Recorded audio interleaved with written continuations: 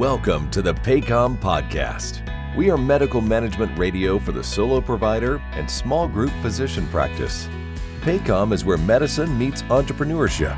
Now, here's your host, Carter Lumen.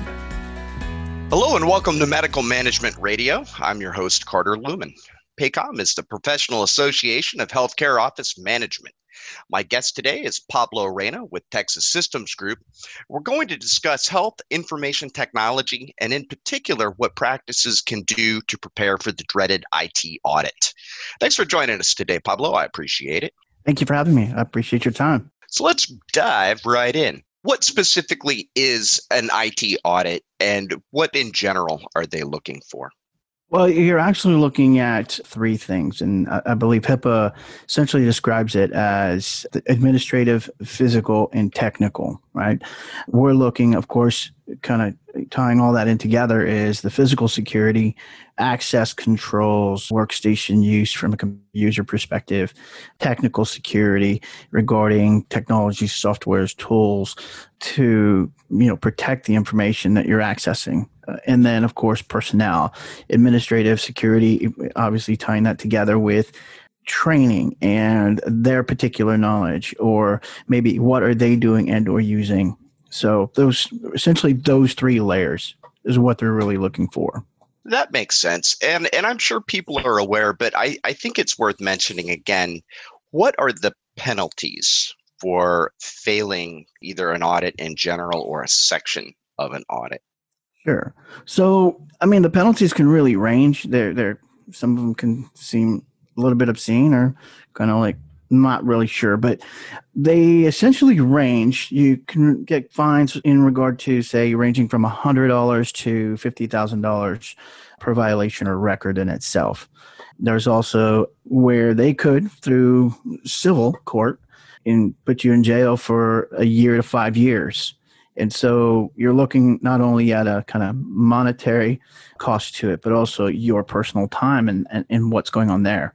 Okay, so there's some serious ramifications from a financial and also a criminal perspective that makes this a critical part of practice management in general. And that's kind of the point I wanted to get across. Yeah. Let's talk about each of the main categories you mentioned earlier, because I think there's a lot of detail under each. In respect to physical security, what recommendations could you make to our listeners? Well, for physical security, as it pertains to technology and IT, we kind of like to tie that to you at, your home and what you do to protect yourself, your family, and your personal belongings. It's just easier to correlate, right? But essentially, it's in the same essence. You want to make sure physical security safeguards are access control, right? If you have a data closet, or even if you don't have a data closet and you have a server rack or something, or wherever your network stuff is, you want to make sure that that's locked or is access controlled, whether a key card or a physical lock and key, that sort of thing. You can even put physical security on even your desktops or laptops where you may have a lock or a cable to each device. And so those are essentially some small things that can be done that most of the time are actually commonly overlooked. So basically, it's about controlling access to the machines themselves. Correct. The access to the machines, the hardware, devices, the network, it's like switches, patch panels, cables, cords, ports, that sort of thing. Yes. Okay. Got it. How about technical security? What in that in that aspect of the audit are they looking to verify? So technical security will tie into a little essentially of access control, but more of like usernames and passwords, dual authentication. Some technologies allow for even a proximity card for you to activate your log on to your device, and you have to then go through authentication there. The transmission security, such as the information you're actually transmitting, emailing, sending, receiving, storing, or even just accessing in a server or drive. How are you accessing that, and is that secure? So those are really the two main things to really think about. And then there's a few other things to dig into, but those are really the main two, I think, that are really key. That can really head down a technical rabbit hole, right? Absolutely. Absolutely. Okay. Here's a question for you. I see a lot of doctors' offices that are using Gmail or Yahoo Mail, or even in some cases, Hotmail. Is that a potential problem? Absolutely. I think there's this common assumption that if it's online and it's a large organization that you subscribe to or use their services, then essentially it's secure. And to an extent, that may be true. But when you're looking at especially email, what you need to consider is where that information, and it always comes back to this, seemingly is what I always end up saying, is it comes back to where you archive, where you retrieve, and how you distribute or transmit. And if you're looking at email, you're looking at it on your laptop or desktop or iPhone or something, and it's there on your phone. Is it secure? Right? That's one instance you need to consider. If you're using something like Gmail or Hotmail or something, when you're emailing that information, is it secure when you're sending it from where you're sitting at your device in transmission, meaning en route and transit through, quote unquote, the internet pipe? Is it secure there? And then what is the security on the receiver's end? So there's a lot of things to consider. It's not just using the tool, it's how that tool is actually used and secured, both, or actually all three ends: your end, the transmission, and the recipient's end. So in the case of Gmail and Yahoo, and I'm not an IT expert, it seems like there could potentially be an issue with the transmission portion of that. Correct. And so that's why most practices may be familiar with, say, a patient portal for communication rather than email, or some practices may be familiar with encrypted email. Those are things to consider and look at as part of a technical security in what you need, because when you're emailing it in transit, there's no guarantee that that is secure. It may be your laptop and your network on your device may be secure. That's fine. Once you hit send and you go out to the public, it's kind of like you walking out your door. You're at risk, kind of thing. Okay. How about Wi-Fi security? Because I think that falls in there too. A lot of Wi-Fi routers, obviously they come with WPA or WPA2 encryption. Is that sufficient? Wi-Fi security, to an extent, yes.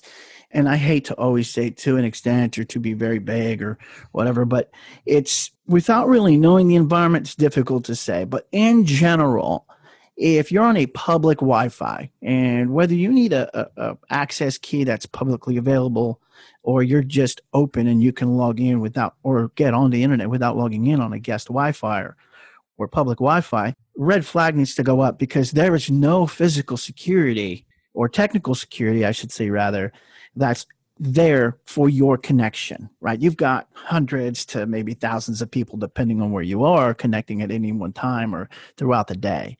If you use WPA, WPA2, even for guest access, that's great, because the only people that can get onto that access for, say, WPA or WPA2 is for that PSK or pre-shared key, right?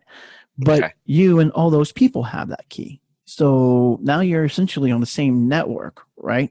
And again, without digging into too much detail, you're all now in the same shareable area of information and access. And if you know what you're doing, you can get into another person's computer. So there's other things to look at with, now, how do I protect myself if I am in a public Wi-Fi? I do use WPA2. I do have that key. But now, if there's other people that's using it, how do I secure myself, or at least wall myself off from that?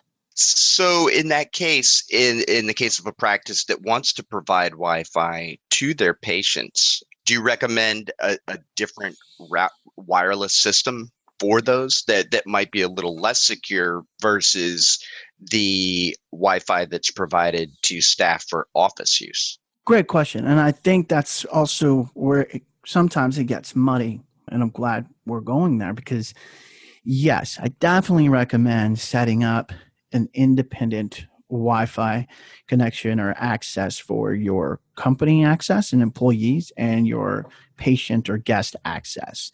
You essentially will be able to put up a quote unquote wall, right, between the two networks. And if they don't have the right authentication, not just WPA, there's other access levels you can use rather than just that. You can tie your login, if you're with the company on the company network, to Active Directory. And for you as an employee, you know what that is and you know how to log in. No one will necessarily know that, right? And they're also, a guest isn't going to be in your quote unquote Active Directory list.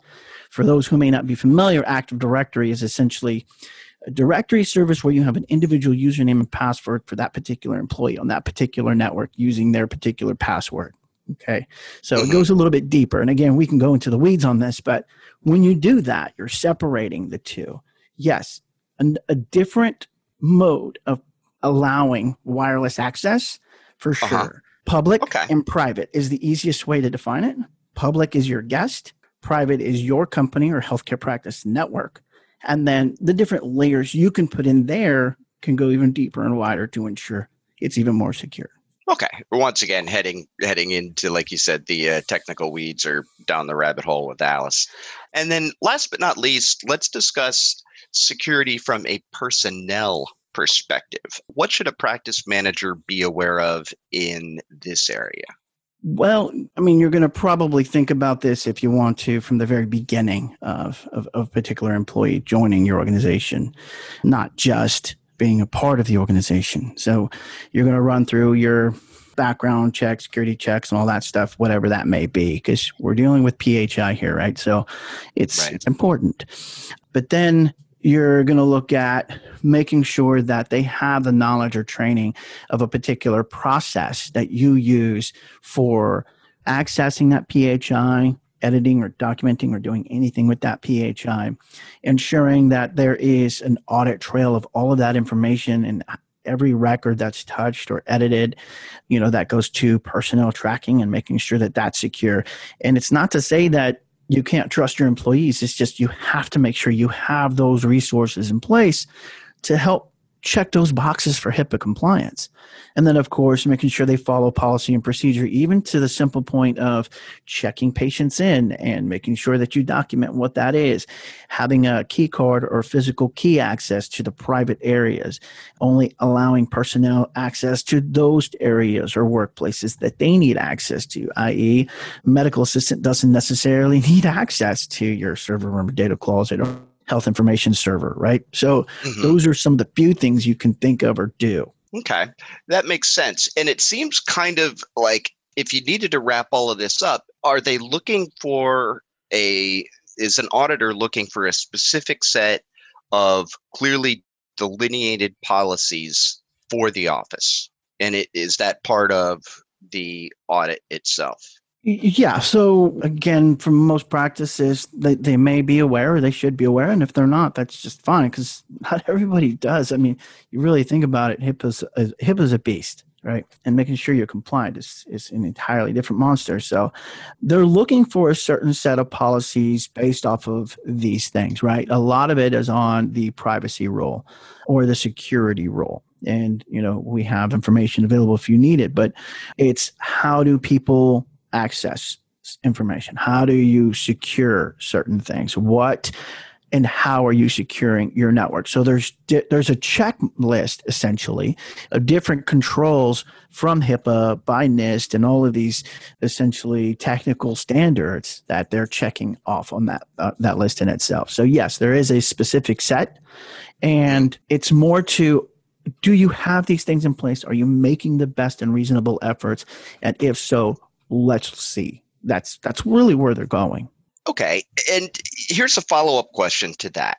We all know that technology is a rapidly evolving field. So I'm going to go out on a limb and guess that HIPAA compliance requirements change to reflect either new threats that are available in an environment, or just to track the evolution of technology and the threat environment in general. How often do policies need to be revamped or rewritten to reflect compliance with those changes? How often? It's a good question. Well, I think they need to be updated and changed as often as a notification from HHS comes out, right? Which in some instances, it seems to some practices, this is changing every day. And it is, because technology is changing, as you mentioned. At the very least, and this is a requirement, right, is you do every year an assessment, and you're able to identify where you are and what may have changed over the previous year. Going through and making sure that you have some place that you can track the policies and procedures, what you have in place versus what the standard is. And then as those changes come out, figure out where that delta is in those changes you need to make there. But at the very least, making that assessment annually. We recommend doing it every quarter, right? We are sitting with you to do a quarterly review and understand that. And as those things come, we work to make sure that those things are done. Okay. Unrelated question, but in your experience, because I know Texas Systems Group has worked with thousands of practices across the United States. During the initial assessment that you do, where do most medical offices experience issues with compliancy? Most medical offices, I think the biggest issues with compliance come to really personnel as it pertains to security and awareness training. I think everyone's so tied up in making sure that they do certain things for the practice. There's the security and awareness training is a huge area. And that's because the other side is, how do you keep track of that and what training is out there? And I think that's a good question. How do you keep track of it? So there's obviously different areas and different people who have different solutions, but we recommend, or we have a portal, right, where we actually sit with you every quarter, as I mentioned, and do these assessments and understand where your practice is and try to help improve those areas that may need it, but also ensure that your individual employees are actually going through, this is the training that's available. Are you getting this done? And then if they are, you're able to electronically track that, get certificates of completion as those are available, and then store those electronically somewhere, again, that's secure in a centralized location so that you have all of that information. And it becomes an administrative nightmare in essence, but if there's an easier way to get it done so that you as the practice admin or manager can concentrate on your role, then by all means opt for it. These are the things that are there to help you save time. Okay. I know based upon some corporate experience in the past and working with companies that supported medical organizations, we had to go through HIPAA training, and we also had to do like phishing training. Is that something that you recommend as part of, ensuring that your personnel understand the current threats that are out there and they're prepared to identify them and handle them, on an individual basis? Yeah, absolutely. And that's part of security awareness training, right? I think everybody thinks specifically awareness and being aware of what your surroundings are and what you need to do from a kind of process and checking people in, or maybe security from a physical lock and key kind of or password. But yes, absolutely. Phishing is one of the number one issues regarding security breaches and breaches in general, especially in healthcare.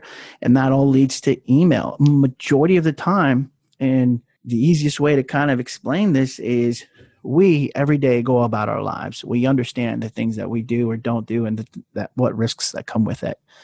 However, when it comes to technology, we're not necessarily 100% aware of how we may be doing harm to ourselves or what risk we are to ourselves with such as phishing. Are you getting an email that is not familiar and then you're doing something where you're just putting in information or clicking on links? That's one thing. Phishing goes into where it's specifically, they're looking for a particular information. It looks valid. It looks like somebody or a company or whatever that you were waiting on. And then you unfortunately get phished and they're pulling information from you.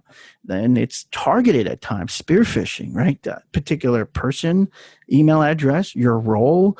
Some people are even getting emails from CEOs or practice managers and managing partners. And I need you to do this by this time, and we need this information, and it needs to be by the bank, right? So yes, there's a lot to it. And I don't mean to be generic when I say security and awareness training. So there's a lot more because it's phishing, it's malware, it's dark web. There's just layers upon layers. It makes sense. And it seems like that's not something that can typically be handled in-house. You're going to have to find either a vendor that provides that specific for you or somebody to handle kind of all of these threats in general, because without very specific training and knowledge, it seems like it would be pretty easy to put your practice at risk trying to take it on, in its entirety by yourself. Absolutely agreed. Obviously, we all specialize in something and know something very well, right? That's why healthcare practices are healthcare practices, and that's why we're IT. If you have knowledge or you've been trained from an IT perspective, especially as it pertains to security, cybersecurity, yeah, absolutely. By all means, do your best, but you may miss something. It's not your core role. So hiring either a third party or a particular service for that specifically, yes, I would highly recommend that. Because again, you're able to go through that training, go through that awareness, go through that checklist and making sure each employee that accesses something is not only completing it, but you're able to verify that it's been done. Or like you mentioned, finding a vendor or IT partner that can essentially have this as part of the service. There's too often times where most practices are looking for the basics. Let's make sure we check these boxes for what we're aware of, right? And that's all of us. Let me make sure I have an antivirus. Let me make sure I have my password changed. Those are kind of the basic things. But then you get into all of these added layers, and those are maybe some things to think about when you're thinking about an IT provider or partner.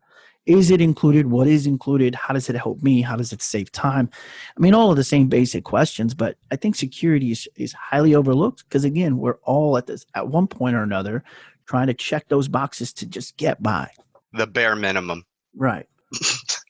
so the practice managers can move on to the 80 million other things that they have on their to-do list, right? Well, that's just it. I mean, they're so overwhelmed. It's like, I don't have time to manage all this stuff. Let's just get this stuff done, and then I'll put this on the back burner and get back to it. And then too often times that list just starts to get backed up big time. I got it. And that makes sense. So kind of moving on, let's talk about Texas Systems Group in particular. Sure. So, now that we understand, some of the terminology and the general landscape and the potential penalties associated with noncompliance, what does TSG or TSXG do to, initially go in and kind of evaluate a practice and then moving on to monitoring that practice and ensuring their continuing readiness for audits? Awesome. Well, thank you. Yeah. So we have an entire process from our, essentially, as we call it, of course, it is what it is, sales, right? We have a sales process. We have a discovery and onboarding process, a service and support process, and then a customer success process. So we are a very process-oriented company. And I know a lot of people say that, but it's for those of people or practices that are out there, they can definitely speak to it. But so we come in and we do a consult, really understanding what the practice needs are. There's a lot of wants, as I'm sure everyone is aware, but the needs is the most important thing because we know we can cover the needs as long as there's a right solution and we know we can do it. A lot of the wants, that's a different story. But we go in and we do a consult. After that, we do an IT discovery. We're going to go in and actually do a physical walkthrough of your environment so we can see where things are, what's in place, and more importantly, what may need to be improved. Then we also have the second portion of the IT discovery, which is essentially a software and technical discovery of the network. What's in that environment? What devices are connected? What's the age? What software you're using? What securities are in place? All the kind of little things that we just geek out on, right? There's a lot of us that do. That's just us. And then after we get that, we do an IT discovery, finding, and review. Once we get that done, we kind of present that to the practice and say, these are the things that are going on. This is what needs to be improved, the things that are fantastic. Great job. Let's keep doing the same thing. But then we go even further. We annually do an assessment with the practices, not just a technical assessment, but a HIPAA compliancy assessment. So we make sure that you're compliant ready. Technology and what we do, policies and procedures that may tie to that to ensure that you're able to check those boxes for the security rule. Then we actually have a customer success team who will go through with our support team and collect all the information, go through the history, and meet with that practice every quarter to ensure that we're on track with what we originally discovered, what our plan is to get you or go, and how we're tracking to get there. Once we do all of that, then of course every quarter we're still meeting with you, but then we start making a plan for 1 year, 3 years, 5 years out. What does this look like? What's in place? Where do we need to be? What's priority? What's the goal? And then we continue that cycle every year, every quarter, every year, every quarter without fail. That makes sense. And that would obviously cover some of those HIPAA requirement changes in a timely fashion and ensure, that policies in place aren't something that has been in a binder on top of a file cabinet collecting dust for the last 3 years. You're absolutely right. We more oftentimes, and I'm sure you may be familiar, is you walk into a practice. Do you have a compliancy officer? Yes, that's that person.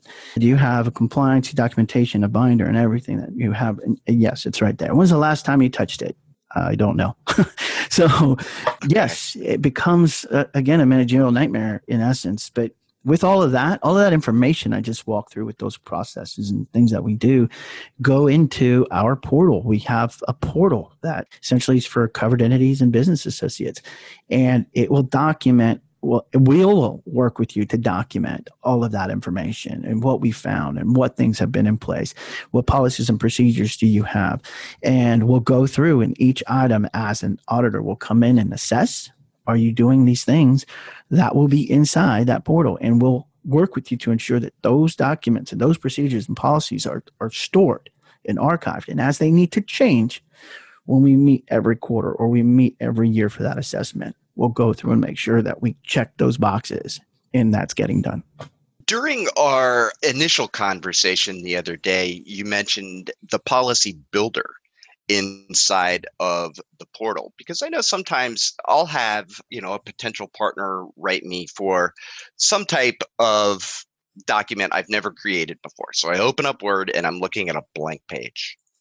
And it is sometimes very, very difficult. We all think writer's block only affects, professional writers, but sometimes, if we're talking about policy creation and, it's not an area of expertise, you just kind of sit there and you look at the blank page. You had mentioned a policy creator. Can you talk a little bit more about how that works? Is it kind of a fill in the blank, et cetera, and then at the end it spits out something that's very professional looking?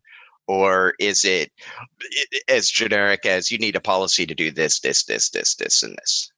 How does the creator actually assist a practice manager? Gotcha. So with the policies and procedures portion of especially our portal, because that's where everything lives, for us anyway, is you'll go through that portal and you look at your policies and procedures and figure out where are you in your security rating, your privacy, and your breach compliance rating, right? You'll dig in and drill down to see workforce security, information access, security awareness training, and so on. All of these policies and procedures. You'll go through essentially a checklist of security management process and have you done a risk analysis. You'll walk through all these questions. And as we start to identify these things that for each policy, for each procedure, for each question that needs to be answered, we'll start to uncover, okay, these are the things that haven't been done. These are the things you have to do. And then our essentially referenceable or policy type templates will go in and look at what you've answered, the things that you've said or done or that you haven't done, right? Mm-hmm. And look at the policy as we have an outline and say, okay, now let's plug this and personalize this to you as the practice. So we do, again, another kind of assessment first, figure out what's there and what's not. And then we're going to work and ensure that you have an outline of where this needs to be driven and created, and then work together to ensure that it is created. And then after that's all done, you get to upload and store it and archive it in the event that you need it for one referenceable package later. Awesome. So at the end of the policy creation, a document is you could hit print and update that dusty old binder. Absolutely. You'll have it formatted in a PDF, wipe your binder off and get another sheet protector if you need to, because you know it's going to collect dust, and throw it in there. But the nice thing is even that binder, right? That's great backup. But now you've got the portal. You can just have everything stored in one place. Awesome. So that covers, policies, because you had mentioned, like I said, we had a previous conversation. Policy creation and updates are, you said, a typical failing in a practice. So that takes care of a big part of it. You had also mentioned where a lot of practices fail is security and awareness training. Can you talk specifically about the types of tools that TSXG uses to train staff? Sure. So there's a variety of tools that anyone really can use, but we put together or conduct webinars based off of some of the same information from a technology perspective, whether it be cybersecurity, whether it be, dark web, or just end user computer use, right? And it sounds kind of very rudimentary, but it's very necessary, because that all applies to how you access or how you store and really this HIPAA privacy and security as it regards to PHI. So we've got webinars that we put together, and those are accessible on our YouTube. And there's a new library being built out specifically for that. But then we also use a security and awareness training company and solution or tool that essentially goes over kind of each module for phishing and for end user access, monthly reports and how things have been done or how your individual users are doing, the dark web and training on that and those tools. And if you've essentially failed in some instance, and unfortunately that's just what the term is, right? Unfortunately you failed this, let's get you some training to ensure.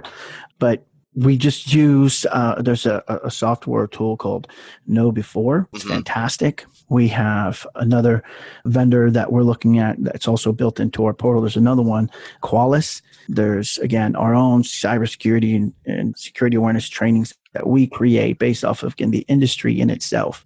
So those are just a few, but there's, of course, so many more out there. I understand. What I was really going for there is when I worked for a hospital here in Florida, they put out something that said, hey, you have to attend this training about phishing and what can happen via email. And I had a million things to do. So, I spent my 15, 20 minutes on, 3 different modules, kind of doing 2 other things while it was talking at me. And then a week later, I got an email from IT saying, hey, we sent you a fake phishing attack and you fell for it. Go back and take the training and pay attention to it this time. And you will be tested again. That particular hospital put a personal penalty on that, if I failed again. Is that kind of what one of those tools does? Yeah. And I'm sorry, I should have dug in a little bit deeper, but yes. So with the training in itself, we're looking at that specifically. Yes. So they send out a email, and again, because we all do it. Just it's the unfortunate nature of us communicating via email. We see an email, it looks familiar, it even looks like my bank. Or what has been happening a lot recently is people in the billing office or administrative office get things from the bank or whatever, and they have to access it. Well, it looks fair, looks right? You got the logo, you got the information, click here to log in. And you do. But there's a lot of things that you can look at, and that's what that email and that training is about, is verifying the user, verifying the email, looking at the domain name, drilling down, even if you have to hover or click on what that looks like. Even something as there's a logo, let's hover over it and see, is this the actual website, whether it be Chase or Frost or something? So yes, they walk you through all of that. When you go through and you unfortunately may fail, then yes, you get an alert. That notification goes to the training records. The training record information goes over to the manager or the contact assigned. Then you get a report and say, hey, this is what's going on. What happened? We need you to retake this. And then it's, you're 60% there, 80% there, whatever it may be. And you have to do that remedial training. And it's depending on the practice, depending on the business, it may not be that big of an issue, but that's depending on policies and procedures. But yes, they walk through all of that. And there's a portal. So the nice thing is it's not just a training that you get an email, right? There's a portal that you can log into and see these are the things that we've gone over and we've covered, or trainings that we need to complete or that we have completed. And that's a separate portal in essence of training from the HIPAA portal that we have. So, and most training companies that do security and awareness training have something similar. So it's not just, I'm not speaking just about our solution or services, but most of them kind of work in that same fashion. There's a few questions I would say ask to dig in to make sure it's the right training, but that's pretty much what you go through. Well, that makes sense. And then lastly, I don't want you to ask, I don't want to ask you to like name and shame a current or former customer. So how about if one of our listeners would like some further information? Do you have some success stories or case studies or references that you could share with them from other medical practices who have benefited from the Texas Systems Group service? Absolutely. So we have a few case studies, publishing more on a regular basis. That you can find a couple on our website, txsg.com. And then if you click on who we serve, especially specifically for healthcare, when you click on healthcare, you'll scroll down and there's case studies there. But we have additional material that may not be there. We also have information on our website, txsg.com, under our press releases and our blog, as far as what's new. And we don't name names specifically in the blog because we want to make sure we're very protective of our clients, for one. And two, everybody fails at something. We just got to get better. And that's the only way we learn. So yeah, it's true. Nobody's really perfect. And that's why, we're as Paycom constantly looking to bring on quality partners that can really add value or add a layer of protection to our membership. And congratulations for kind of making it through that litmus test. I can tell you your references came back absolutely stellar. Oh, fantastic. Thank you. Thank you. We're honored. And we ask around. I think that's kind of the goal of joining an organization or being a part of an organization like this, right? There's a lot of work and reputation and confidence that's on the line, and we want to make sure we're doing the same thing. And obviously, you'll do the homework as well. So it's fantastic. During our previous conversation, you mentioned that you might be putting together a program for Paycom CEUs on IT compliance and TSXG in general.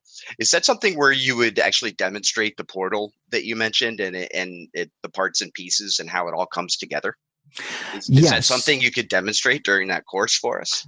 Yeah, absolutely. So as we're developing those webinars, they'll be targeted to a particular subject, but yes, it would also be demoed within that conversation or that session to show, like, this is something that you need or need to do. It may not be whatever, but yes, we will walk through that.